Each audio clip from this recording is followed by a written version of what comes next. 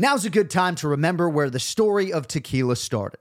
In 1795, the first tequila distillery was opened by the Cuervo family, and 229 years later, Cuervo is still going strong. Family-owned from the start. Same family, same land. Now's a good time to enjoy Cuervo, the tequila that invented tequila. Go to Cuervo.com to shop tequila or visit a store near you. Cuervo, now's a good time. Trademarks owned by Beckless AB to CV 2024, Proximo, Jersey City, New Jersey. Please drink responsibly. The John, Anik, and Kenny Florian podcast. John, Anik, and Kenny Florian. I love them. I can't get enough of them. Let's hear that Boston next. Big jab there from Duffy, and Frank Mir is hurt now. Down goes Duffy, out cold. Frank Mir does it again. Rock'em sock'em robots here. Oh my goodness. Hyperbole. They're a couple of absolutely self-involved bull artists. Here are your hosts, John, Anik, and Kenny Florian. Headshot, bang. Oh, done. All right, the show didn't get canceled, folks. The show did not get canceled. It is Wednesday, August 31st. The year is 2022. Good to have you with us for episode 363 of the Anik and Florian podcast. First time that I can recall we've had a PPD postponed due to illness in the 363 episode history of the program. Ken Flo, how you feeling? I'm feeling a little better, man. Got hit with the COVID. Second time got hit with the COVID. Took me for a loop, dude. I underestimated a little bit, and I had the worst sore throat that I've ever had. Like, it felt like I had strep, and I was swallowing razor blades. My voice, I'm still a little congested. Yeah. My voice is still a little scratchy. Like shit. Yeah, imagine being my wife having to hear this every single day. Yeah, no, it's been rough, man, but I'm feeling 1,000% better. So here we are. So Ken Flo underestimated his opponent in this situation. He underestimated COVID-19. This thing is going to kick my ass whenever it comes. I miraculously have not contracted COVID-19 in 2.5 years of being primarily on the road. That's twin wild. Brother, wife, everybody else. But neither me nor my children have had it. The operative word being yet. Today's episode of the Anik and Florian podcast is presented to you in part by UFC Fight Pass. See the best UFC Fight Pass has to offer on the Fight Pass 24/7 stream, offering a constant channel of historic fight action all day, all night. Tune in, sit back, and enjoy a network created by fans for fans. Step into our world, UFCFightPass.com. All right, a little bit of a free-form headline segment today. Longo coming up in about 10 minutes. We'll have picks for UFC Fight Night. Gane versus Tuivasa as the UFC hits Paris, France for the first time. We will also talk to TSN MMA reporter Aaron Bronsteter at the end of the program. But a couple of additions to UFC 279 I would like to get into. I would also like to circle back on Leon Edwards and Kamaru Usman. We're 11 days removed from what Leon Edwards did, and it really is still resonating to a significant extent. And when Stipe Miocic broke through and won the UFC heavyweight title in 2016, if memory serves, the UFC was dark the next week. And that can really help. And Stipe's knockout, not as viral as Leon Edwards is, not as historic per se. But, sometimes these UFC live events just roll right into the next. So I think being dark allowed this one even more time to marinate. I'm doing my fantasy football draft last night, dude. All people want to talk about Leon Edwards. Well, listen, it was just very dramatic the way it went down, right? It looked like it was going to be Usman cruising to another Usman victory. It's just what he does. And then him getting caught in the manner in which he did. And then, the promo and the way you've seen the corner react from Leon Edwards and the way that they're kind of branding this win, I think, is absolutely brilliant. The dude's nickname is Rocky. The way it went down, the way he surprised everybody is very Rocky-esque. And it's just amazing. And you see the techniques that he was working on in preparation for this fight. It all worked out for him, even though it wasn't going his way during the fight. That's what I think makes people enamored with Leon Edwards here after this fight. And Leon wasn't that dude that everybody was getting behind. Usman actually was the guy that was gaining a lot of traction. A lot of people naming him pound for pound, all this stuff. And to see this huge switch around and turnaround, not only within this fight, but within their careers is just phenomenal to see. And also it's another kind of reminder for any fighter out there that you are one fight away from it changing your whole life. Yeah, and that can go the other way as well in a negative way, but not saying that's the case for Usman. Usman is still one of the best pound for pound. Don't get it twisted. But just for Leon Edwards and what he's accomplished, it's just amazing. And in terms of visualization, a lot of these athletes visualize a walkout. Israel Adesanya has been known to show up early, go through his whole walkout routine with most of the intensity that he'll bring to the octagon later that night. But in terms of Leon Edwards' post-fight interview, don't tell me he didn't think about that beforehand, because if he didn't absolutely murder it, I mean, that clip, I can't hear enough. Like, I'm not sick of it at all. 11 days later, I've probably listened to it 100 times. I've only watched the knockout back probably 5 or 10, but that post-fight interview resonated with people to such an extent. We're doing this fantasy football draft last night, and one of my longtime friends, Craig Morrison in the league, he's saying he just wasn't an Edwards fan. And this guy's diehard, right? Watches most of our 41 live events. And Leon just wasn't doing it for him. And then the Nate Diaz fight happens, and Leon has his way with Nate for most of the fight. And then that fight ends the way it did, and, gives people almost further ammunition. I just feel like there was so much on top of Leon Edwards. And for him to be able to exhale the way he did, excuse me, absolutely incredible. That's one side of it. The other side is Kamaru Usman. I don't know how locked in you are to social media. I'd imagine, Ken Flo, for you being sort of isolated away from your family for the last 48 or 72 hours, you maybe have seen some of the way Kamaru Usman has handled this loss, whether through Anatomy of a Fighter or through his Instagram.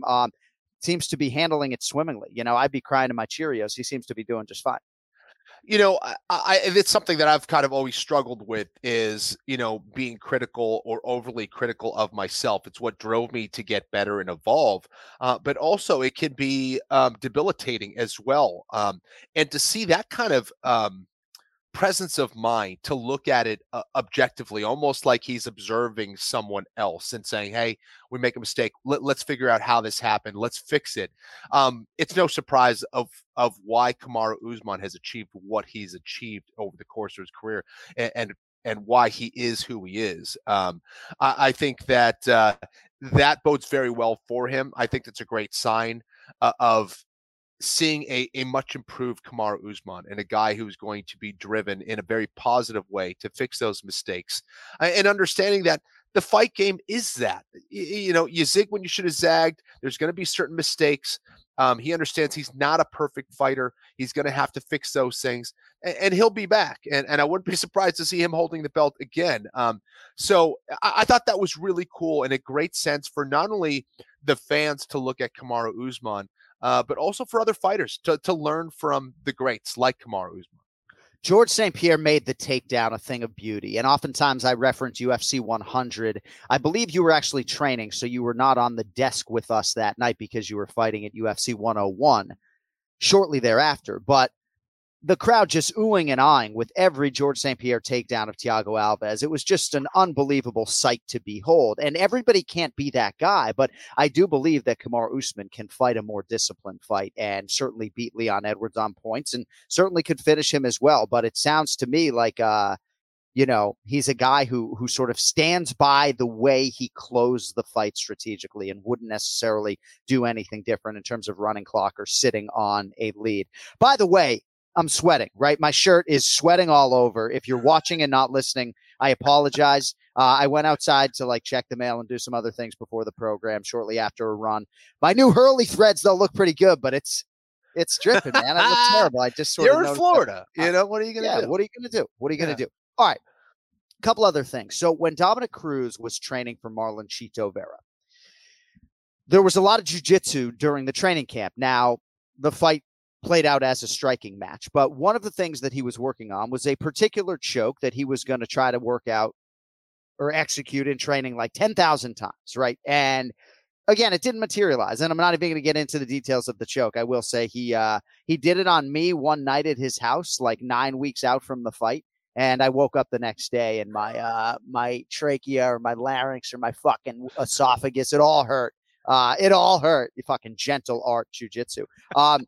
But basically, we had a fan sort of question us about Kamaru Usman's submission offense. And oftentimes you hear me say it's a lost art in modern day mixed martial arts. And where are these guys with a signature choke? So at one point during Leon Edwards' win over Kamaru Usman, I referenced the fact that Kamaru only has one career submission win. It happened against Haider Hassan in his UFC debut in 2015. And DC sort of paused and was like, wow. Wow, of all the times that he gets you down and gets control of your back, he's never been able to execute a rear naked choke or get somebody out of there. And that perhaps that's neither here nor there, but I have to throw this your way because of your sort of credentials as not just a million fucking stripes on the Brazilian Jiu-Jitsu black belt, but you're historically one of the better rear naked choke guys in UFC history. Like, am I just simplifying this?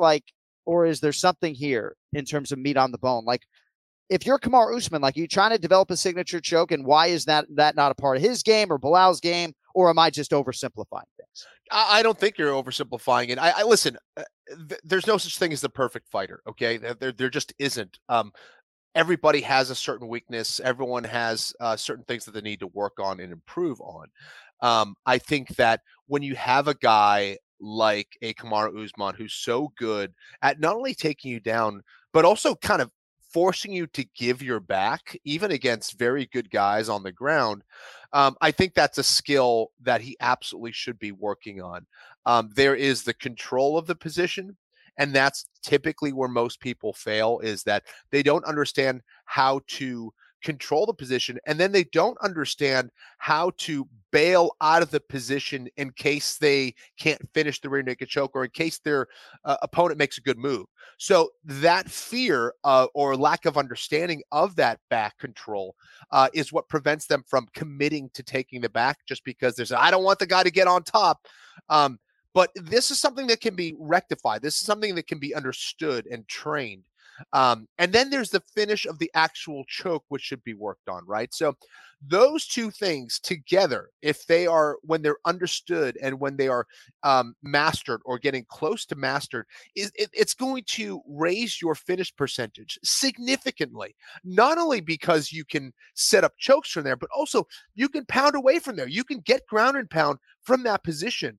In devastating fashion. They have nothing to defend themselves with. So I absolutely think that is something that Kamaru specifically needs to work on. Why? Because he's very good, again, at exposing that back from his takedowns. The way that he sets them up, guys always go to all fours to try to get back to their feet. If he was good at that, he would be a much bigger threat, in my opinion. So perhaps that's something he starts to work on next. Because, again, if he had that choke, if he was threatening with that choke, not only would that zap his opponent a lot more, but you don't go into the fourth and fifth rounds. You don't allow your opponent back into the fight, right? Yeah. Guys like Nate Diaz, Charles Oliveira, certainly Kenny Florian. It's like you don't want those guys anywhere near your back. I want to read this from referee Jacob Montalvo. I came across this on Instagram and poking a little bit of fun at myself with the great art that is jiu-jitsu. Jiu-jitsu is challenging for everyone. If you accept its challenge, it will make you fit, formidable, connected, disciplined, and strong. If you complain, make excuses, and quit, it won't.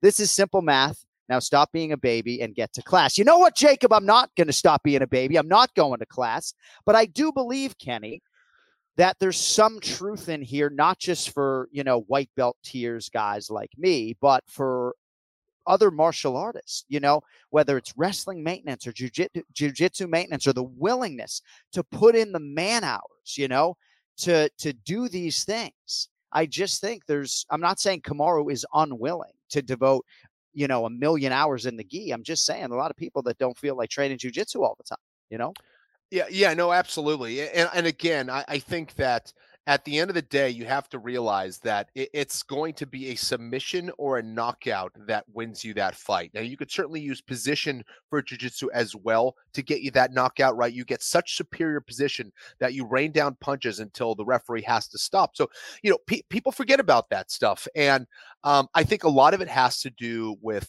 the sportive elements of jiu-jitsu coming into play too strongly. They look at it from a sportive aspect of, we're here to score points. We're here to get like little positions and find gamey ways of winning sport jiu-jitsu matches. When we forget, the art of jiu-jitsu is to submit, is to out-control your opponent to the point where they must give up.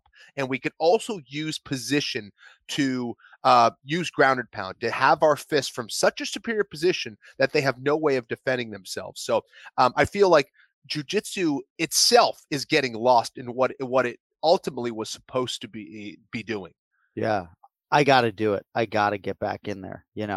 I feel like it's hard, man. You got a lot of shit going on, bro. I feel I got plenty of excuses. If Jacob Montalvo or anybody else would like to hear them, I got plenty of excuses. Speaking of excuses, this man doesn't need them because he's here right on the screws. Let us get to the star of the program and the There we are. Hey, the old school bad boy threads, no less. Raymond Peter Longo here for his weekly segment. What's up, champ? What are we doing? What are we talking doing? What are we talking about today? Jiu-jitsu? What's going on? Yeah, I don't know if you have anything to add to the conversation, but I'd love to see your hair if you could center yourself up a little bit. I mean, you are sun-splashed today, my man. I just want to see Lucky. Yeah, Lucky just had to be removed forcefully from the room. So what's going on? I saw you cheated on us with UFC Unfiltered last week, filling in on their program. Well, I had nothing to do. I had absolutely, I had scheduled, I don't know what's going on. Yeah. It's Wednesday. Yeah. Ken Flo had COVID-19. He's still bouncing out the other side, Really? How was it? It knocked me on my ass. Like at the wedding. It was good, thanks, It was great. It was a good time. The beginning was a little, at the end, everyone started dancing. I ended up sounding like, remember like Braveheart, King Longshanks, Edward Longshanks at the end of the movie where he starts coughing.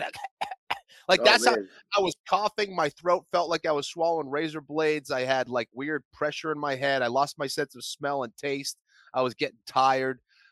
Even today, I walked my my son around the block in the stroller, and I was like winded talking on the phone. Like, what the hell is going on? But anyway, so I'm still battling. First time you had it? Second time. I felt like the second time hit me way worse than the first time. Vaccinated? Anyway. Are you vaccinated? Yeah. I got one vaccination. That's the problem. Yeah, you're right. You're right. So, Ray, I don't know the last time you put on a gi, but certainly for your guy, Aljamain Sterling, if he gets anywhere near your back, it's a real problem, and we were just talking about some of these guys who are elite, either wrestlers or grapplers, and a lot of their game maybe is rooted in suffocation, but they don't have a signature choke that they can go to. And as such, they have to win on points. I mean, it's a broad generalization. But I don't know if you had anything to add on our little jiu-jitsu conversation. No, I mean, I just was listening to you guys at the end. I mean, I do believe with Kenny, there's like anytime you make an art a sport, you're going to lose something. I think that's where you're coming from with that. And I think we've seen it with everything, and any sport. When you start putting rules in, you take out a lot of things that made like jiu-jitsu really good. I know back in the day, I mean, it really was just a great look. It's a great art. It's a great art for everybody to learn. It's a great art for self-defense. And like Kenny says, where I'll disagree, there's not only two ways you can win. There's two ways you can end a fight, which is a knockout or a submission. You can win a fight a lot of different ways, right, Kenny? Right. I know, absolutely. Absolutely correct. With that, but to end a fight, it's either a submission or a knockout. But if you're a wrestler, you could certainly, do a Dan Severn and hold somebody down for 15 minutes and you're winning the fight. Right. I mean, then same thing with a boxer. You got good head movement. You don't have to be the biggest puncher around, but you could outscore, you could outpoint a guy. But it still takes away from, I think, some of the basics of pure fighting for sure. All right, I don't have too much for you today. And again, we appreciate you pivoting here to Wednesday. There were a few fights added 279 since we were last on the air. Most notably, Tony Ferguson up at welterweight, taking on the Leech Li Jingliang. So Ferguson was knocked out rather graphically by Michael Chandler at UFC 274 in May. And here he is turning around, granted up a weight class pretty quickly. Kempflo, what goes into these medical suspensions? Pretty quick turn for Tony, no? Yeah, I mean, so how many months has it been for Tony? So June, July, August, 3.5, I guess 16 weeks or so. Yeah, I mean, I think that's okay for now. he's had a lot of tough fights, right? He's been in some wars. That last one in particular, obviously, was a pretty devastating knockout. I think he's probably good to go. He's going to be in another tough fight here, but Tony's as tough as they come. It's hard to tell Tony, you're not going to be ready, or we need more time. Yeah. He's going to want to get right back in there. So I don't have a major problem with it, but I'd like to see him, at least get one of these fights where he's not going to take as much damage. He goes in there and gets a clean fight. Just knowing how he tends to fight, I don't see that happening, but I don't want to see a guy like Tony take too much more damage. That's for sure. Ray, Tony Ferguson was fighting pretty well against Michael Chandler before the tide turned in that fight. I guess how do you quantify like a 15-minute war in which you don't get knocked out versus getting knocked out, unconscious in this situation in terms of like turning your athlete around? Yeah, look, for me, the 15-minute wars are certainly worse than getting knocked out, I think. But to your question is about the turnaround. Look, Tony Ferguson, he might want to fight every day, but the athletic commission is there to protect him from himself at this point. So is it the right amount of time? I'll tell you what, it's an improvement from 20 years ago where he would have been in the next week. So it's an improvement from that. Do we know? I think we're figuring out as we go along. I mean, a lot of these things with CTI or the brain injuries is that they show up 40 years later, 30 years later, 20 years later. So I think if you had to go through the roster and figure out who might be a potential candidate, it's easy to do, but I think they're learning as they're going. And that is I'm with Kenny. I think he'll be all right, but the turnaround, I mean, they really don't want you to have any contact for like a month, right? They don't want you doing anything for a month, and then you're off to the races again. So hopefully there's some data that backs up what they're doing, but who knows? No, and again, I think it's a winnable fight for him. I mean, the Leech is one of the more prolific knockout artists up a division. He's a ranked guy. He's about a 3-1 favorite to beat Tony. But I think it's a winnable fight for Ferguson. And again, I'm asking you guys, the experts. I don't have any problem with the booking whatsoever. Certainly, it's a shot in the arm for UFC 279. And Tony's a legend. Like, that's my opinion. And if it doesn't dovetail with the majority opinion, that's okay, right? Like, his lightweight winning streak deserves to be put on a pedestal. And if you go to UFCstats.com, you'll see it right there in terms of the longest winning streaks in UFC history. And he did it 155 pounds. So obviously, as a commentator for me, I love seeing him on the card. Kevin Holland and Daniel Rodriguez, Ken Flo as well, at a catch weight of 180 pounds. And clearly, promotionally, they felt like the pay-per-view needed a little bit more ground beef, and they got it, Yeah, I think that's another great fight as well. But, to get back to Tony Ferguson, I think another positive sign in a lot of ways is the fact that he's not going to have to drain himself to get down to 155 pounds. He was a huge lightweight. He's very tall for that weight class. He's a bigger guy. People don't realize it. When you see him in the offseason, you're like, he's a big dude. Yeah. But he is absolutely a legend. And I think this will be a little bit easier for him. Now, he doesn't necessarily have an easy fight here. This is definitely a very difficult fight and a guy who can knock out anybody at the welterweight weight class. But at the very least, he's not going to be draining his body. When you drain your body, you're depleting your body of water. Your brain needs water. That takes effect on your brain as well. I hope that this is going to take less of a toll on him, and we could see an even better Tony Ferguson here and a more capable Tony Ferguson here. Who knows? Ray, you look very serious and focused right now.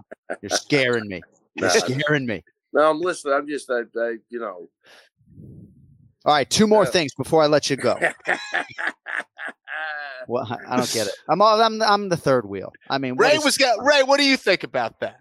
Yeah, I you know what? I hope it works out for him. I don't want to see a tragedy, which is kind of what I'm feeling. But you know what? That extra 15 pounds is a big difference. Kenny's right on the money. You can't keep killing your body. And again, I think where I feel bad for Tony is like he did have that win streak, and at the end of the day, he didn't get what everybody else gets from that, and that sucks to me. That really does. And I think the problem though with the win streak is in at least a handful of those fights, he was on ice skates. It just caught up with him. It just finally caught up with him. If you go again, hindsight's 20/20, and that's sucks, but. if you go back and look, he was banged up in a lot of those fights. He made it through, but he made it. It's like you're winning the battle but losing the war, because eventually it's just going to catch up to you, and I think that's what we're seeing. But I could be wrong. Hopefully the weight, the going up to welterweight is going to be a big thing. I hope it'll definitely help him in not killing himself with the weight cut. That's a big plus, and hopefully it transfers over into the fight. Yeah, that is UFC 279 coming up on September 10th. By the way, ESPN asked me for the audio from episode 44 of the program, on which I made the now infamous tattoo bet, because Nate is competing here at UFC 279. So I think they wanted to do some feature, but I think on the internet right now, it only goes back to like episode 122. So trying to find the archives for when I made that bet. Well, that's exciting. I don't know if I necessarily want that audio. No, it actually makes the point for me that I say I'm probably going to get the tattoo whether he wins or he loses, but that is neither here nor there. Couple more things with Ray Longo before we get you on out of here. Chris Weidman, anything there? Have you talked to Chris recently? I haven't talked through text messages. I've talked to him. Nobody talks to anybody anymore. That's what I mean. These days you just got to go and do your thing. You get in, you get out. I'm in a routine, man. If I don't find time to make a phone call, it's just I'm on to the next day. But well, you got 52 more sleeps till Aljamain Sterling defends his belt in Abu Dhabi. Does that sound right? That sounds about right. Is your flight booked? I got my flight. I'm flying through New York. We should fly together. Tell me you and me, baby. Let's go.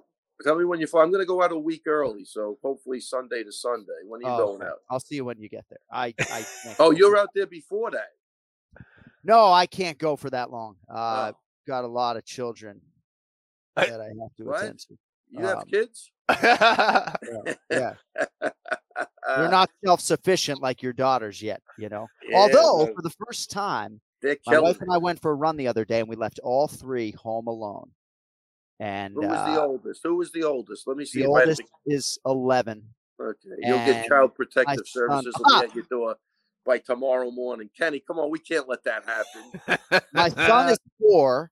He's a little bit of a wild card. Comes home from school yesterday with like a black eye, and I'm like, dude, what's up? What happened to your eye? And he's like, nothing. Still have no idea what happened. Wakes up today, it looks even worse. Can't get any answers out of the kid. I like him. He's not a rat. I like him already. He's a good kid. He did rat out. He said this guy Hen is bullying him. Really? Well, Hunter has some eating issues. I'm not that people want to hear about the thousands of dollars I've spent at the Pediatric Feeding Institute of South Florida, but we've had a lot of issues with him. So one of the things that he actually does ingest, of the 3 foods that he eats, are these little yogurt melts, and it's basically baby food. So this dude Hen is like, you're a baby. And, I'm trying to tell Hunter, dude, just put him in a fucking rear naked choke and get the fuck out of here. Finish the fight, move on, That's it. That's all I got. That kid in jiu-jitsu ASAP. I know. Jiu-jitsu ASAP. Yeah. Ship him to Palmpina. Yeah, exactly. Yeah. Hey, Pahupa, we got an Anik doing jiu-jitsu. It ain't me. All right, my man. Well, that's all I got for you today. I'm excited to see you in Abu Dhabi. I hope everything's going well with Aljo. It's short and sweet, my man. Short and fucking sweet. Cyril Gane, Tai Tuivasa main event in Paris. That's a huge number on Tai. How do you not throw a little fucking scratch on Tai Tuivasa by knockout this weekend? A plus 600? No. Is he a plus 600? Well, no, he's plus 430, but I'd imagine by knockout probably plus 480, plus 500. Get a little sweeter for the knockout. I don't know. I'm sure Brian will tell it. Again, I think if this guy navigated with Ngannou, throwing those fucking haymakers at him, he's going to be able to navigate through this too. He's a smart fighter, Gane. Yeah. And he's got the reach and the height and everything else. So, yeah. Whatever. Oh, wait, let me just, I never answered the question. Weidman's leg is still banged up. That's what I was going to say. The text messages or him sending me videos, he got an infection now in his leg. Oh, man. Of the doctor plucking out the gauze from the holes in his leg. That's what he's sending me. So what? He's still not out of the woods. Damn, man. So I mean, we've seen guys come back from these terrible leg fractures, but it's not a guarantee. I mean, right. what's Connor doing? It's just I Well, feel Connor awful. looks with like this, and Connor was after him, and I don't think it was half as bad as what happened to Chris. Right. If any, I mean, Chris is a little, if anybody could do it, Weidman could do it. But I tell you, the videos he's sending me, I'm texting him back. Why you even sending me that? I want to look at that. Your bloody gauze coming out of your leg, But yeah, he's not out of the woods for sure. So how's he doing mentally, Ray? Has he said anything about? No, I mean I guess he was here a month ago. I think he's coming back in. But we went out to dinner. We had a great time. He was in a great spot. Yep. Vintage Weidman. It was awesome to see him, and that was it. Nothing. We didn't really talk a lot about fighting. We just really went out and had a good time. Yeah. Good. Longo's always a good time. Hey, appreciate your time. We will talk to you next week in advance of UFC 279, my brother. All right, guys. I will see you. Well, what day are we doing the podcast night? Do we throw 7 days in a hat now and just shake them around? There's a lot of It's my fault. It's my fault. This coming Sunday, I'm going to be in Calabasas, California for Brian Stan's wedding. So there's always some variable. We're trying to coordinate 5 schedules, I got you. Yeah, that's you know what I mean? But yeah, I'm thinking it's probably going to be Monday night. Does that Monday night? Can you fucking wet your beak with Monday night? I'm just happy. Kenny's alive and he's safe and he looks good. Yeah. He's back to smiling and laughing, and that's all that matters. That's the truth. Thank you, Lock Ray. of the century is that he outlives me. Get out of here, Ray. Get out of here. Take it easy. Take it, Kenny. I'm glad you're feeling better. Thank you, brother. Ivermectin. I'll talk to you later. Oh, he's got a good sense of humor, doesn't he? Good fucking sense of humor. He's hilarious. The Ray Longo Minute every week here on the Anik and Florian podcast, dating to episode 1. All right, time for the pronunciation of the week as we call on our esteemed producer, Cody Merrow. Hi, Cody. Everything the Ray said is alleged, so just no fake news. Like, I just want to put the disclaimer on it. That's all alleged. Yeah. So some breaking news. Basically a doctor. He's basically a doctor. Yeah. That's breaking news, though, on Chris Weidman, and not of the good variety, Ken Flo. That's not at all what you want to hear. He had the complication initially, the second surgery. Now sounds like maybe a tertiary procedure, not good. Yeah, it sucks, man. Yeah. Well, in any House of the Dragon fans, if you've been watching it, like, just put his leg in a bunch of maggots and just let him eat like all of the stuff off of it, to bring back that like 1400s medicine, you know what I'm saying? And update on Connor. I mean, Connor, if you guys are watching his social media, he's ahead of the game. Wink, wink, nudge, nudge. If you guys don't get it, then the fans will get it. I heard, I don't know exactly what video you're talking about, but I heard a little bit about it, I guess.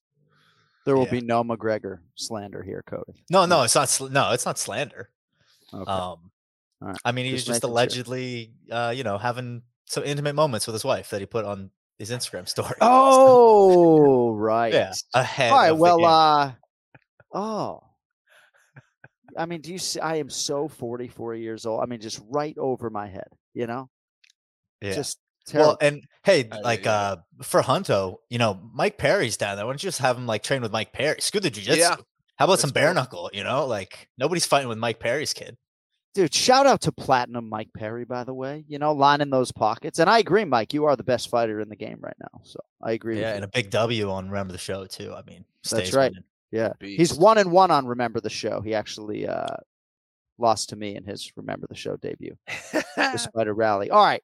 We got some guests coming up. We got to start to motor. Sorry to Brian Petrie and Aaron Bronsteter, who are probably sitting in the back like, come on, men. Pronunciation of the week. This Italian man faces Roman Kopylov.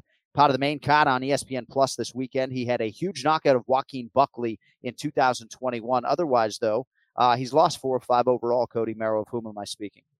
So his name's going to be on the screen for everyone to take a guess, but Alessio Di Chirico.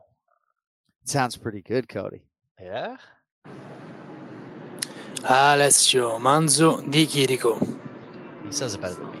Alessio Manzo Di Chirico. Yeah, I mean, that's how we say it to Kiriko, Ken Flo. Kiriko.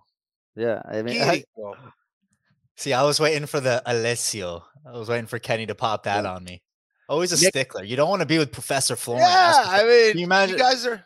How many are black belts have you ever Americanizing given it. out, Kenny? I mean, those things must be fucking impossible. Not many. So there's pronunciation, there's diction, there's enunciation. Yeah. All I know is that Ken Flo saying these words in his non-native tongue sounds better than me and everybody else. That's all I'm saying. I don't know if it's enunciation or diction or whatever it is, but. So you're saying when the John Anik biography comes out, it's going to be narrated by Ken Flo? Yeah. Yeah, I mean, he'll certainly get the foreword. I don't think I can write a book, though, because all the sensational stuff, Cody, you know why I can't write a book, It's because you get the attention span of a gnat. That's why. Oh, what a fucking asshole. I'm a gnat. Here we are trying to determine what percentage of Anik and Florian LLC we're going to give to Cody, and he's telling me I have the 5% attention less span of a fucking gnat. All right, let us get to the main event challenge. It is UFC Fight Night. Gane versus Tuivasa, Paris, France, live on ESPN Plus. Matinee here in the States. Let's get to the main event challenge. It's the main event challenge. Anik. The time is most definitely now. Florian. I finish fights. I'm going to do everything possible to win. The main event challenge. The John Anik and Kenny Florian podcast. Let's go, boys. Hey. From the MMA Takes podcast on social media, it is Brian Petrie, MMA. He's got a new backdrop. You can't necessarily see it in all of its glory here, but certainly on the MMA Takes podcast. What's good, BP? It's been a while. It's been a little bit. It's good. I want to first shout out the Anik and Florian Army. Most of the people who enjoy my content have come over to my social media as my grandfather passed away, and the condolences have been fantastic, and it means a lot to me. So thank you for every single one of you guys out there. And that's it. Other than that, I'm chilling, man. I'm sorry to hear about the loss of your grandfather. Thank you. That did not cross my wake on social media. Sometimes it does, sometimes it doesn't. Right. Yeah, it's fine. Yeah. I certainly send you my condolences. Sounded like a pretty good man, though. Yeah. Yeah, he was. When I first came on the show when I was on vacation, he lived in Wilmington, North Carolina. That's where they retired at. And that's where I was visiting when I did the show the very first time on vacation. So it's kind of cool. But yeah, he was an incredible guy. I mean, he's just incredible, and he was ready to go. He was 95, lived a full life. So yeah, he was amazing. Was he a Cincinnati Bengals fan by chance or no? No, he was. Okay. So he's from Brooklyn, New York. So he didn't really like football, but he liked the Mets. He was a Mets guy. Okay. A lot of Mets. These guys, Longo doesn't like football. I don't like, for me, the NFL, right? I had my first fantasy draft last night. Everything in my life is better when football is in season, 100%. Yeah. I have a lot of mental health issues when football is not in season. Yeah. Right. All right. Let us get to some selections. We've got 6 of them. I would love to get your thoughts on Leon Edwards, but I feel like we're chasing the clock, Jeez. I mean, heartbreaking. Usman's my guy. Heartbreaking. Yeah. All right. First pick today for us is going to be a middleweight. Big fight here. It's going to happen early on the card, on the preliminary portion, but I wanted to see where you guys fell on it. Nassourdine Imavov, minus 250. Joaquin Buckley, plus 210. I mean, can we put some respect on Joaquin Buckley's name, please? Yeah. Imavov, born in Dagestan, trains, though, under Fernand Lopez at the MMA Factory in Paris. He's been pretty impressive, BP, in the UFC thus far. Stopped Edmund Shabazian last November, then had to withdraw from a fight against Kelvin Gastelum this past April. I believe that was because of visa issues, and now he draws the showstopper, the show stealer, Joaquin Buckley. Brian Petrie, your thoughts? Yeah, I'm glad you added this to our pick'em because, I mean, it's, 4 fights in. It's a little low on the card. It's a great fight. Imanov coming off 2 fights, looking good. 2 fights before that, I thought he looked a little average. I mean, he's a tall drink of water at middleweight at 6'3", kind of leaned out, has a unique striking. He's very fluid. Doesn't look like he can crack, but he can crack. Pretty good on the ground, but Buckley is just a powerful dude with dynamite in his hands. He's fast, explosive. His last fight, he showed that he was mean. I fucking love that. Durev and him had a lot of shit talking going back and forth. Biggest knock on Buckley, though, 3 of his 4 losses come by knockout. That chin is questionable, boys. Got to be careful with that. But chin or not, give me the dog shot here. I think when you're dog hunting, you look for the intangibles. And I think Joaquin Buckley has an intangible in his hands. You got Imanov fighting kind of at home. We talked about how that can be a mixed bag. I know he's from Dagestan, but he represents France. So with that chunky number next to his name too, at plus 210, I love it. I'm going to play that plus the prop by Buckley by KO because I don't see him winning any other way. So let's start the night off with the dog, boys. Nicely done. I love this fight, Ken Flo. Joaquin Buckley has won 3 straight, 5 of 6. Your thoughts on him here in the role of underdog against the local Nassourdine Imavov? I think this is going to be a fantastic fight, actually. But I certainly see the value here for Joaquin Buckley. I obviously a big puncher, big striker. I thought his last performance was probably the best of his career. And I think that's the way he needs to fight moving forward. If that guy shows up, man, it's going to be a really tough fight for Imavov. Is that what we're calling it? Imavov. Right? Imavov, sorry. But I'm a big Imavov fan. Even in his loss against Haas, I thought that he showed a toughness, a resilience, and a skill level. I think that was far beyond his experience level. He has only gotten better. He's only getting more confident. I think his size advantage is going to be significant in this fight. So I'm going with Nassourdine Imavov. Love it. Love the enthusiasm, boys. All right, next up at featherweight, the active schedule continues for Charles Jourdain, minus 130 here against Nathaniel Wood, who comes back plus 110. So Jourdain competing for the 5th time inside a calendar year and just 6 or 7 weeks removed from that majority decision loss to Shane Burgos. Wood, on the other side, won his divisional debut here against Charles Rosa. That was just last month. So relatively quick turn, Bri, for both guys. What do you think about Nathaniel Wood here against Charles Jourdain? Yeah, I like the move up for Wood to 45 because, I mean, he's not the biggest guy in the division, but you saw the picture of him at 35. He had veins in his stomach. I didn't even know stomach had veins. I just don't have them. So it's nice for him to go up to 45. He can compete. This is why he can take this fight on short notice. This is why, because the weight cut's not, and he can show his all skills. I'm borderline with the weight cuts up, but my guy Jourdain's got that dog in his chest. And we all saw the Shane Burgos fight. Incredible. Before that, he took Lando Venata's neck home. Before that, Canadians are all nice, right? Well, he wasn't nice to Andre Ewell. He's fucking 300 kicking him across the cage. Guy's got a little mean streak in him. I think he's really skilled, and he's young too, which I like the active schedule with the young guy. And I think he has the edge everywhere besides speed. I think speed's going to be on Wood's side. Wood's got good leg kicks. He pieced up Charles Rosa's last time out, but this isn't Charles Rosa. I think Jourdain's got to use his movement, and he's got to use his timing to beat the speed.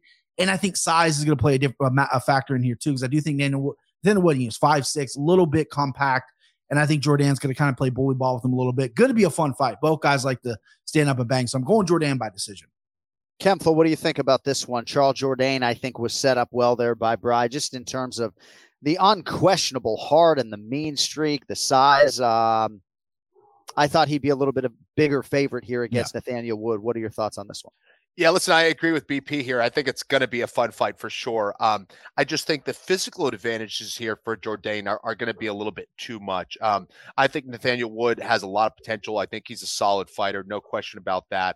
I just think Jourdain has that extra bit of nasty, and I also think his propensity for finishing fights and fighting in that manner is going to be the difference. So I like the Canadian as well.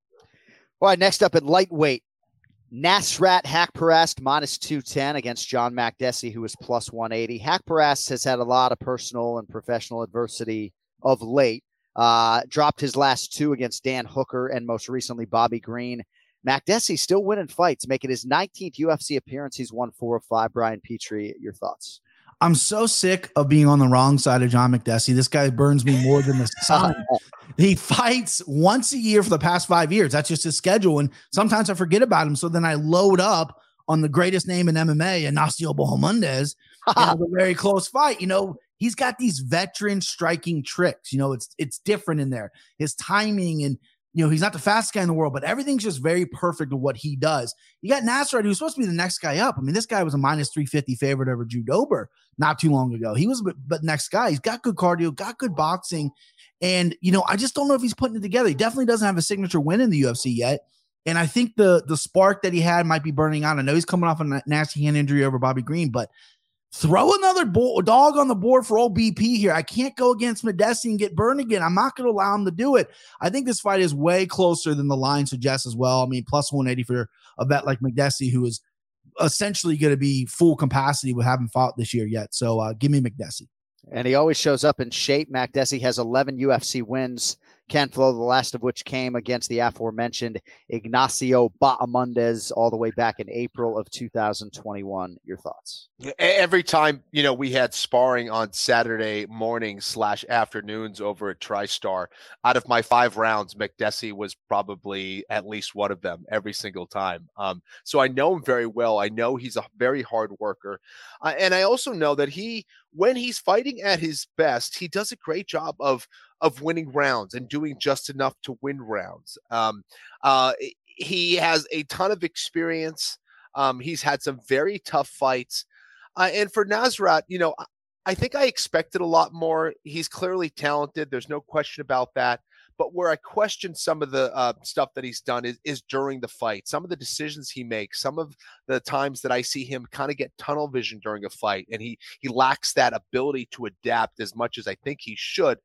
And that's worrisome because against a guy like John McDessie, he's very good at making you fight his fight. And if you don't know how to adapt and switch things up, it's going to be tough. Now, I assume at a certain point, I know McDessie, hops around, but I assume at some point they have sparred each other, so they'll know each other's styles. That could be an advantage for McDessie more than Nasrat. But I don't know. I think this is a very interesting fight. I think it's going to be a very technical fight. But I like McDessie here as well. I think BP's on with this one. And I do agree, McDessie's one of those guys who is very difficult to bet either for or against. But I think he'll have the right recipe here for this one. Those are the odds on DraftKings Sportsbook right now, and I bet that you guys will move that number to whatever degree since you're both on the dog McDessie. All right, at middleweight, featured bout here, Alessio De Chirico, -115, Roman Kopylov, -105. Very close on the number. Brian, which way you going here? So I got to admit something. I think one of my talents, if you want to call it that as a capper, is I like to spot. I think I can spot talent, right? And I capped Kopylov before he came in the UFC against Carl Roberson. I was all over him. I was giving this guy out at gas stations. Like, hey, Roman Kopylov this weekend, bud. You know what I mean? He's like, who the fuck's this guy? 7 of his 8 wins are finishes outside the UFC, and all his opponents have over 500 records. It's good, but then he gets dog walked in the UFC. But Durev and Robertson. My problem with De Chirico, excuse me, Cody, is inconsistency. He does have some solid wins and close fights. He's got a head kick win knockout over Joaquin Buckley, but he's coming off a devastating head kick knockout himself. So that's interesting to see how that's going to play out. This line's very close. There's not really value on either side. It's kind of a pick 'em right now, but basically I don't want to admit that I was wrong on Kopylov yet. He's 0-2. So I'm going to go ahead and ride that horse into the fucking ground. So give me Kopylov. I think, he's a good striker, so I think he can maybe get him out of there. But realistically, it's probably going to be by decision. Kemflo Kopylov 0-2 in the UFC, as Brian alluded to there. Thought he fought pretty valiantly in a loss to Albert Duraev. That was last October. He's had several fights canceled in the UFC, so hasn't been able to put that proverbial best foot forward. Any thoughts on this one here? I think this is an interesting fight because the potential for one of these guys to no longer be with the UFC after a loss, I think, is very real. And I'm sure that's kind of in the back of both of their minds, potentially. I think Kopylov has the speed advantage here. But he makes a lot of mistakes. Like, a lot of his blitzes, he keeps his chin up super high, tends to rely mainly, from what I've seen, on his boxing. And definitely, again, that speed advantage it's great to watch, but a lot of it I see kind of arm punches sometimes.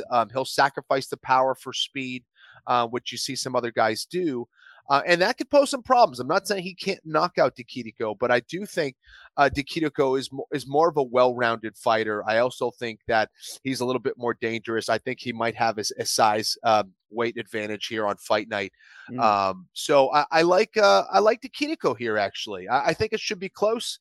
But I think De Chirico's versatility here and ability to kind of put together more weapons, I think will be the difference. And let's go with the Italian dude. All right, co-main event. Speaking of Italian dudes, 2 of the best middleweights in the world here. Marvin Vettori, the +195 underdog, taking on the former champ Robert Whittaker, who is the -230 betting favorite. Vettori has won 6 of 7.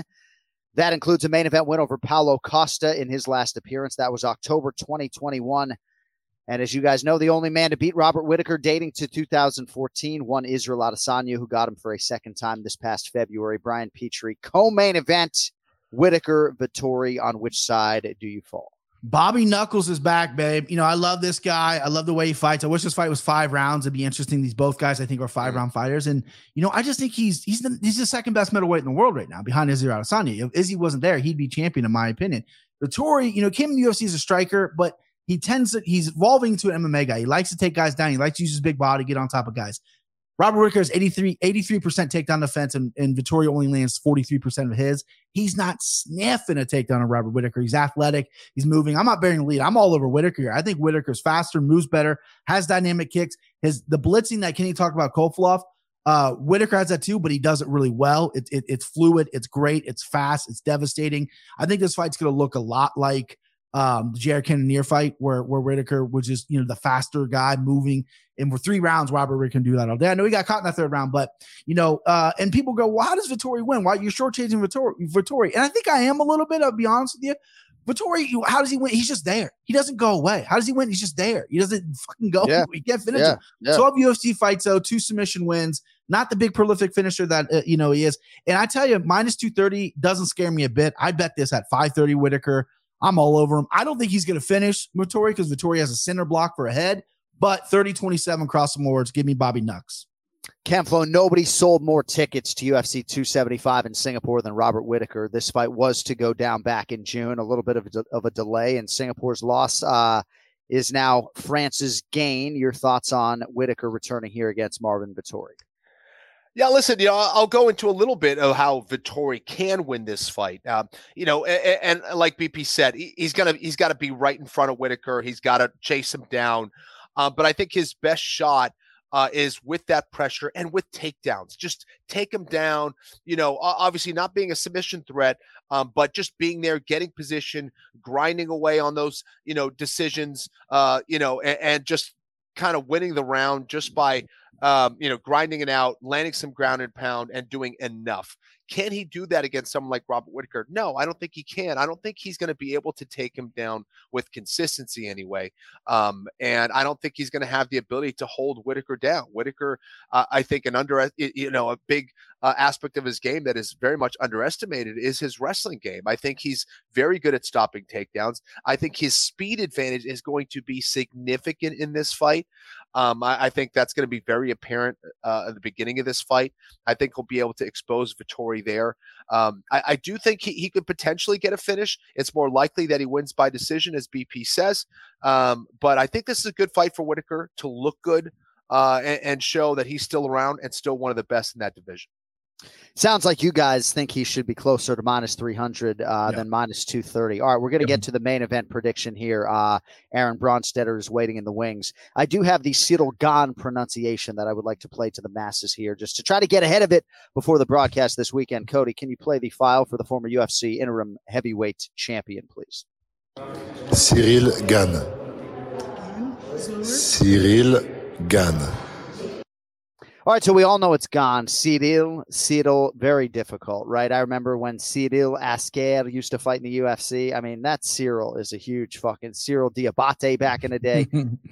I mean, you could definitely argue that we mispronounce and we focus on the wrong syllable in Cyril, but you know what? I'm not calling the fight. So Cyril Gane, a whopping minus 560 favorite here against Tai Tuivasa. The latter, Ken Flo, can be had at plus 430.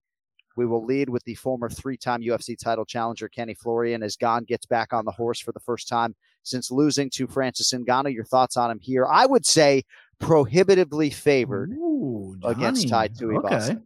What do you think, Ken Flo? Yeah, listen, I think Tuivasa is an interesting underdog here. He has the capability of knocking out anybody in that division, hits very hard. Another guy who's not going to go away easy. He's going to fight to the end.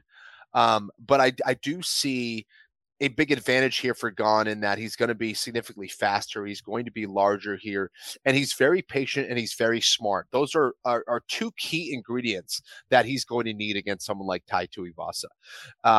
So yeah, I was just very, very surprised by some of the decision making he made in that fight against Francis Ngannou. But hopefully he has learned from some of that. I think he has a ton of talent. And I think we'll see him back at his best, fighting in Paris, France, and, having those fans behind him. It could go the other way, but I think that we'll see a very composed a composed guy, and we'll see a guy who's going to execute at the highest level. So I like Cyril Gahn here as well. A lot of people don't know what prohibitive favorite means, right? I am saying he's a prohibitive favorite, meaning that I am prohibited from betting on him at minus 560 because $560 to pay 100 just seems out of whack to me, given the role that Tuivasa is on. I understand the matchup, but for Ty, Bry, goes from 9-0 to 9-3. People kind of bury him now, 14-3. He's won 5 in a row. Brutal knockout of Derek Lewis back in February at UFC 271. He's got momentum. He certainly has confidence. The work ethic seems to be aligning with some of the obvious talent. You give Ty any chance going in here plus 430 against Cyril Gahn or what? I mean, yeah, of course I do. I mean, you asked Ray earlier what the knockout number was. It's plus 650 for Ty to win by knockout on DraftKings. 6-1 is sexy, baby. I mean, that's a nice little number. Plus 425 is nice too. But if you're on the Gahn side, you're prop shopping. I mean, he's very high. This is a heavyweight fight, regardless of how we compare levels or whatever. You got a prop shop for this guy. And what I like about Cyril Gahn is he's a kickboxer that came out of MMA. He's got 2 submission wins in the UFC. He was going for submissions on the ground. I don't know if they were sloppy or not, but against Francis Ngannou, he's rolling for legs. He's doing something. And Ty, I'm starting to really turn the corner on this guy. I wasn't the biggest fan because I think the shoeies are kind of gross. I'm one of the MMA fans. It's like, don't spit in it. But the guy's lovable. He sells tickets. He's a needle mover. He's hilarious. And coming off 3 losses, 2 of them by finish, and then rattling off 5 wins, all by finish, is just a testament to how tough this guy is up here. And obviously making the training camp about himself and really sticking with his guns going, I'm going to have to go all in on this. And that's what he's done. Problem is, I think Gahn's just a bad matchup for him. I really do. I think Gahn, in and out movement, his size, he moves like a welterweight. I think he can take this fight anywhere, to be honest with you. I think Tai Tuivasa, the question mark is still on the ground because Ty fights with 0 fucks given. He'll bang with anybody. He stood up with Derek Lewis. But I think with Ty on his back, it gives me a little pause. Not saying Cyril Gahn is this world-class jiu-jitsu guy, but he does have some skills down there. Head and arm choke is one of his go-tos. But I'm good to go with Gahn, and I'm probably going to play by KO or maybe even sub if that's juicy as well. But of course, I'm a value boy at heart. There's value on Ty here, but my pick is going to be Gahn. All right, both guys like Cyril Gahn to get it done in the main event. If you want more content from Brian Petrie at Brian Petrie MMA, he is the host of the MMA Takes podcast, and it looks like he has a new studio, so you should check it out. BP, good to see you after the idle week last Sunday, and we'll talk to you probably Monday night in advance of the pay-per-view next week. All right, brother? Man, Nate Diaz, Chimaev. I'm excited already, boys. Let's go. Thanks, boys. There he is, Brian Petrie, with us for the main event challenge. And we are now going to bounce it right back to the guest line, and joining us for his monthly spot, the great MMA reporter for TSN, Aaron Bronsteter. I noticed in the Twitter bio, no longer content editor. So I don't know if there's been an evolution of your role or if I'm just reading way too deeply into things, but it's good to see you nonetheless.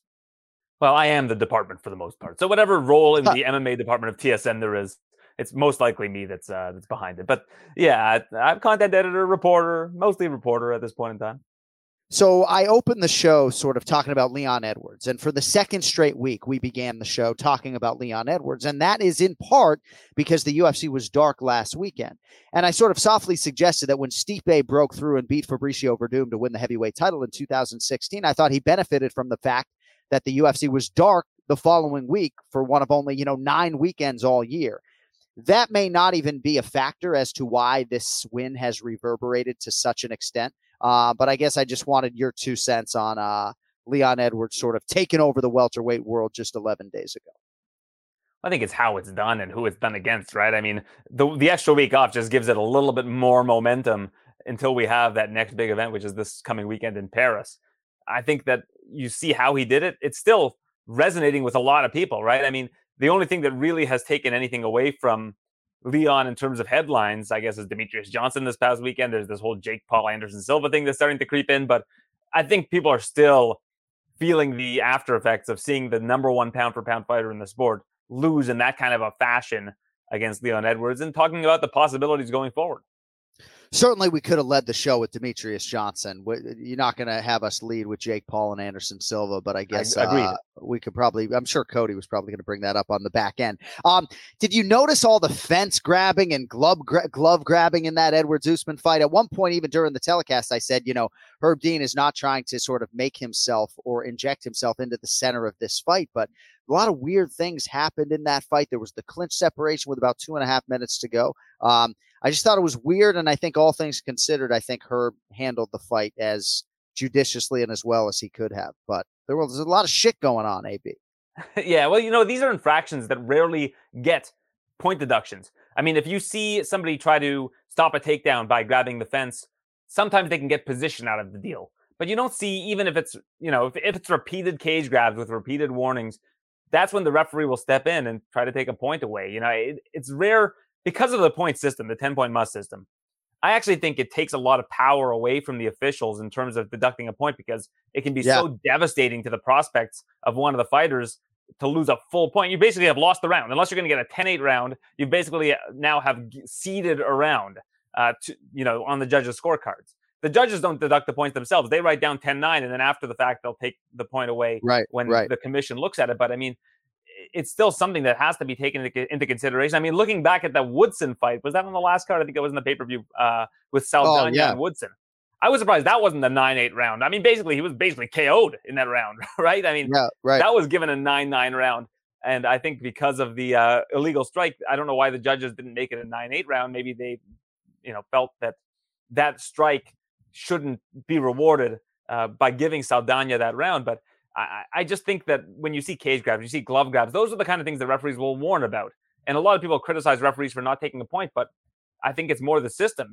If there was a half-point must system, which is something that I've talked about en masse, then I think you'd see more point deduction, because you could deduct half a point instead of a full point. And I think that would be a lot more fair to those that are committing the infractions. All right, I want to get your thoughts on some of the things coming up this weekend. I know Ken Flo is going to chime in, but last thing, as we spit it forward with Leon Edwards and Kamaru Usman for this trilogy fight, Kamaru has sort of suggested, I think maybe to Dana White, that he's liberated in some part by this loss, because now, as the long-standing champion, he doesn't have that type of pressure. I would argue still going to be more pressure on him than Leon in that third meeting. But to what extent do you buy into that for Kamaru, some of the pressure is off in terms of the winning streak and the accolades and the records and everything else? I buy it 100%. Yeah. I think, he mentions the quote, heavy is the crown. And then there's also, how lonely it is at the top. Being a champion is very difficult, because it's not just about defending the title. It's about promotional obligations, fight week, all of these different things that are thrown at you. It's funny. I spoke to Robert Whitaker about an hour ago, and I mentioned to him in so many words, I said, when you were champion, you were pretty dreadful to talk to. Like, you barely said anything. Your interviews were incredibly dry.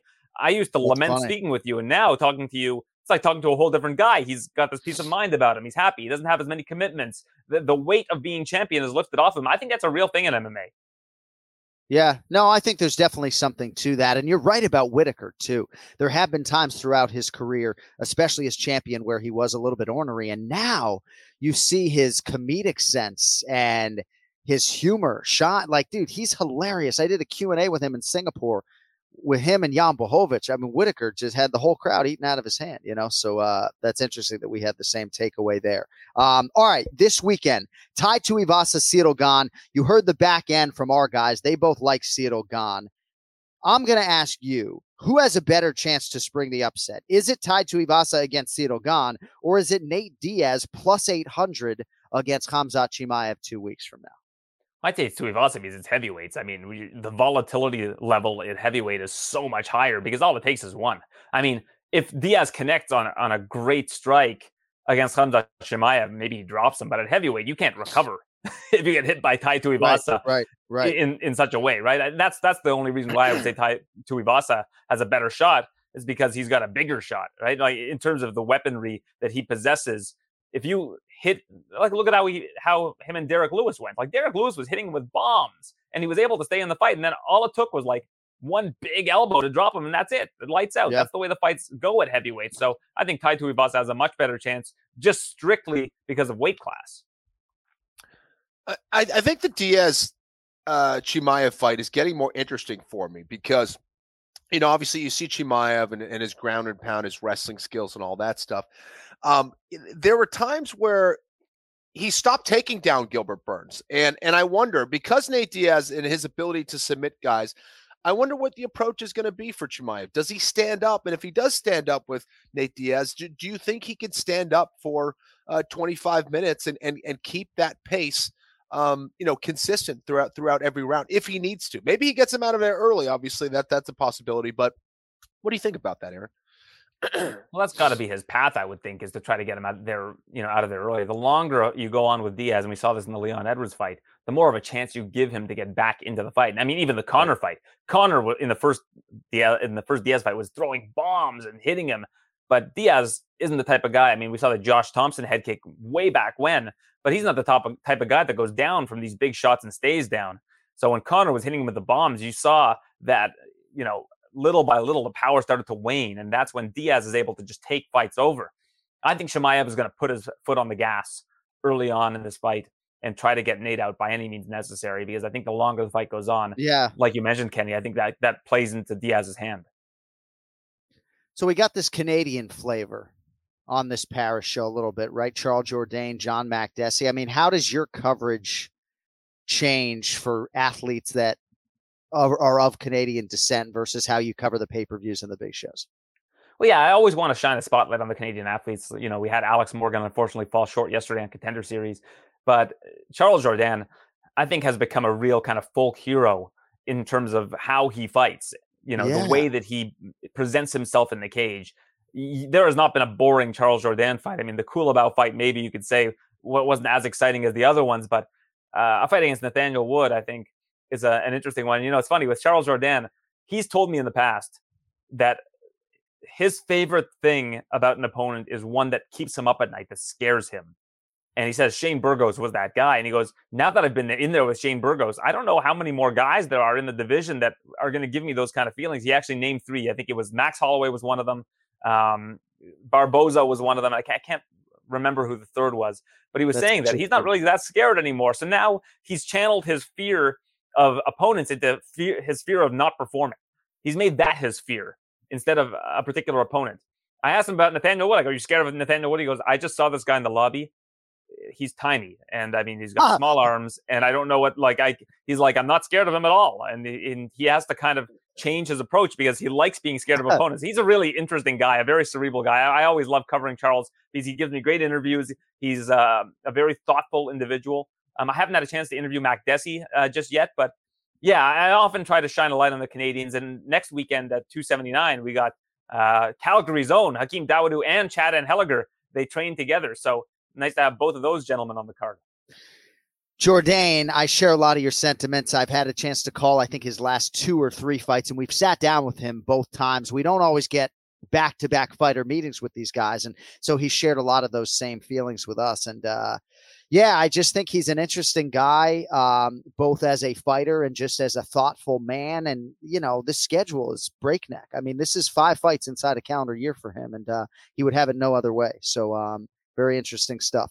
All right, my man, Aaron Bronsteter, you can find him on social media at Aaron Bronsteter. Appreciate you carving out a few minutes for us, and holding out hope we will see you on the road in the not too distant future. But you will not be in Vegas, or are you coming? No, I'll be in Vegas. I hope to see you there next week. Maybe we can we can get in some Top Golf or something. And I know you're very available during fight weeks. You don't have much going on. Hey, Top Golf, I'm in. Maybe we'll bring Daniel Cormier and we'll film the whole thing and we'll see how it all goes. I've been practicing. Well, I will fare terribly because I don't play golf, but I enjoy going to Top Golf. So last time I was there, Jamie Foxx was golfing next to me. That was a good time. Oh, wow. Hey, so Brian Petrie called you out publicly to go on Remember the Show for you guys to go head to head on Bilal Muhammad's game show. You're both exceedingly capable in that world. You both would dust me to pieces on that show. Whatever happened with that? I don't know. I never got a call from Bilal or from your brother. I mean, that's what All right. Just booked it. I mean, You just booked it. I'm not talking to anybody. I didn't know if like Bronsteter had, his sights set on like some UFC fighter or all right. So now the foundation has. I went on Remember the Show. I smoked those two guys on Remember the Show, and they never called me again. Your brother and Bilal never. I talk to your brother and Bilal all the time, and they never extend the invitation. They must think I'm a busy guy. I got nowhere to be. I mean, listen, I'm in my basement right now. Yeah, just give me a call. I'll do Remember the Show.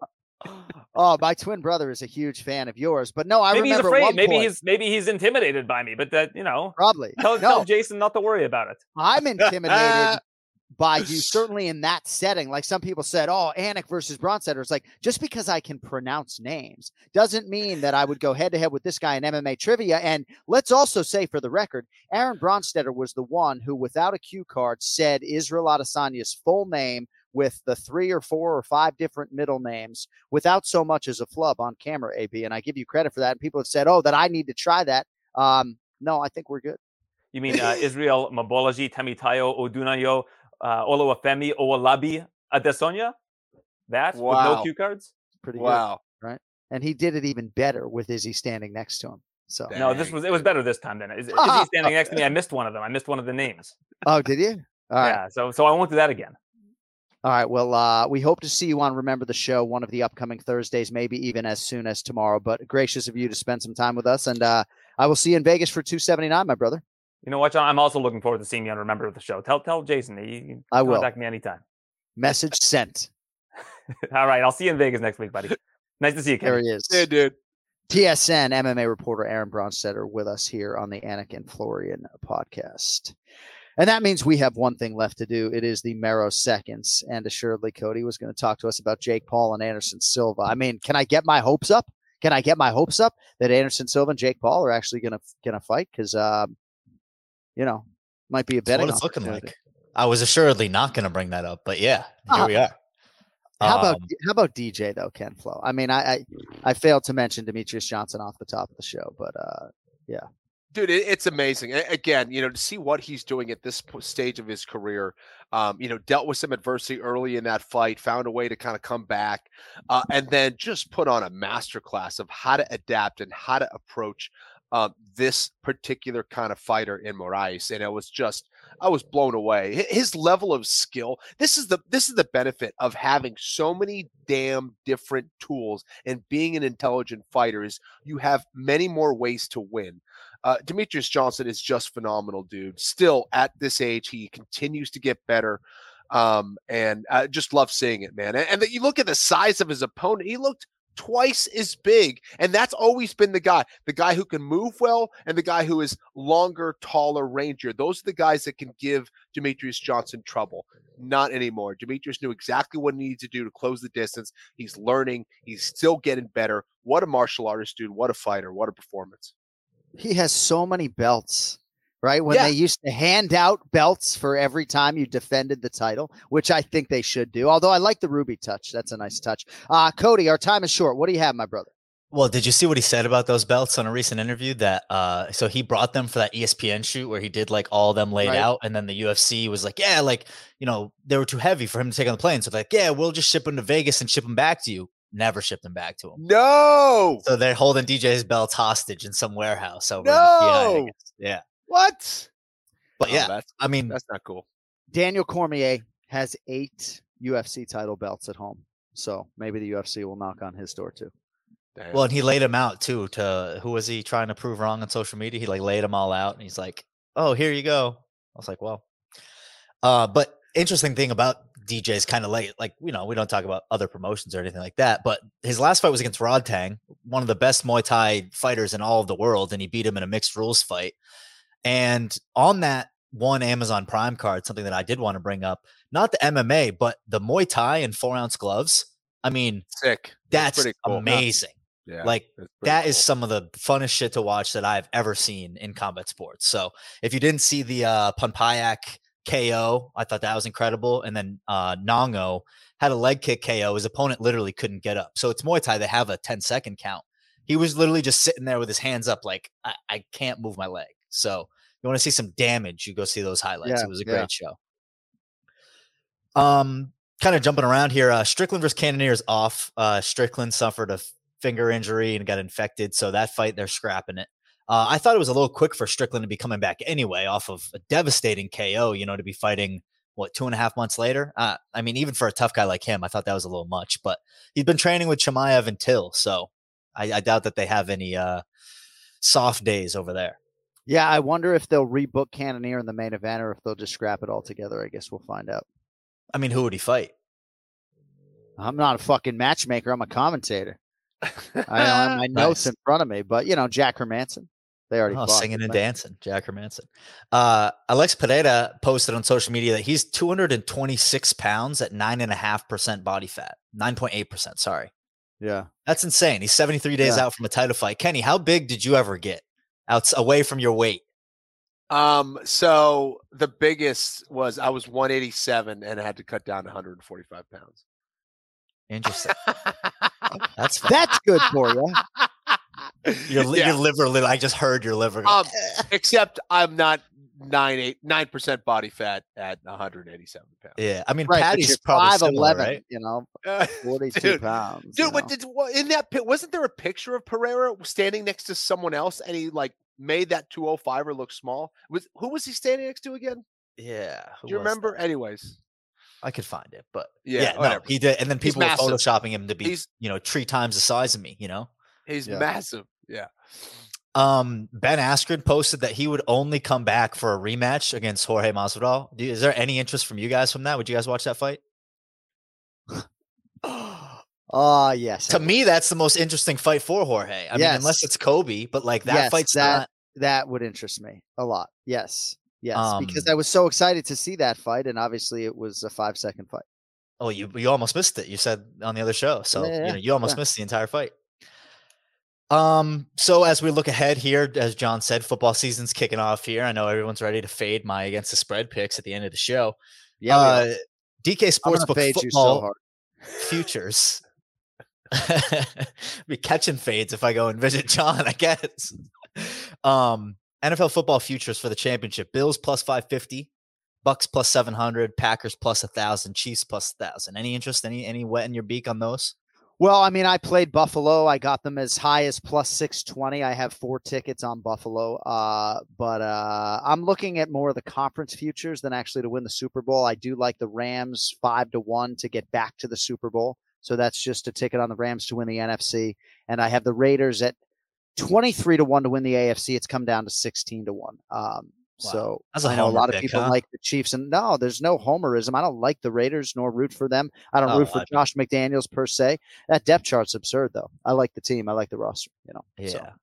I'm rooting for Bruce to get us on-field seats for the December Raiders 18th, Pats game. Yeah, working on it. So yeah, we gotta keep reminding him of that. But speaking of Patriots, so the over 8.5 minus 125. I'm not a big fan of that. I'm gonna be completely honest. I think the Patriots are going to go under this year. So under is plus 105. What do you think? 8.5?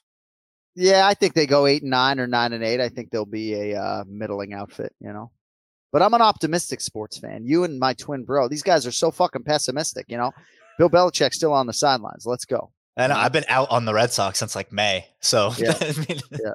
Yeah. But good. Oh, another thing I did see, it was funny. So we dropped our show the last time we dropped it, and it was a little late, and I was like, crap, let me drop it. And I thought that we had podcast cucked Bisping's podcast, because usually theirs goes out at midnight on a Tuesday or whatever. So I was like, I put it out, and then someone was I tweeted, I was like, a podcast from which other pods are not or something play on words with what you had said, and I'm not fresh enough to remember it.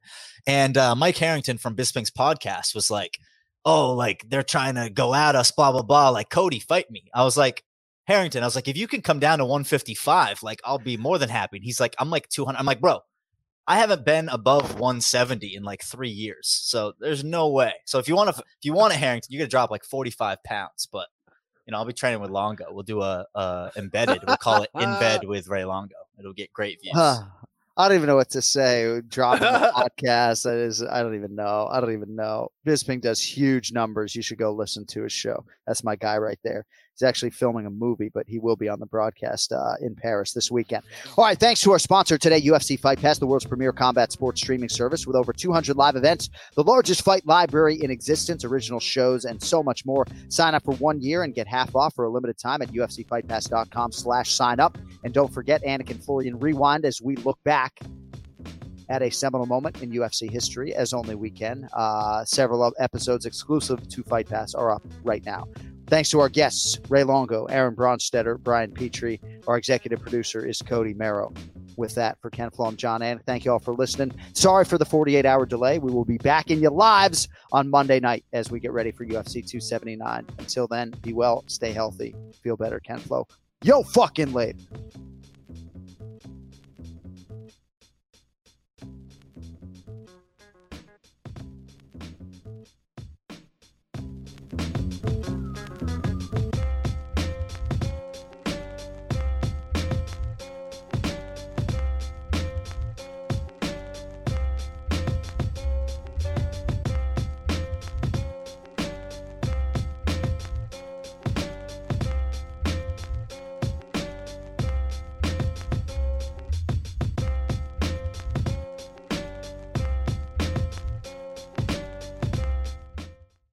I'm Royal Oakes. Next time on Too Many Lawyers, we take on a couple of villains to sort out whether bad stuff is also illegal stuff.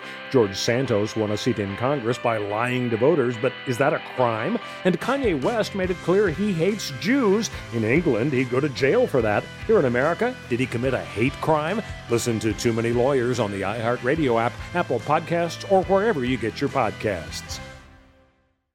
Now's a good time to remember where the story of tequila started. In 1795, the first tequila distillery was opened by the Cuervo family, and 229 years later, Cuervo is still going strong. Family-owned from the start. Same family, same land. Now's a good time to enjoy Cuervo, the tequila that invented tequila. Go to Cuervo.com to shop tequila or visit a store near you.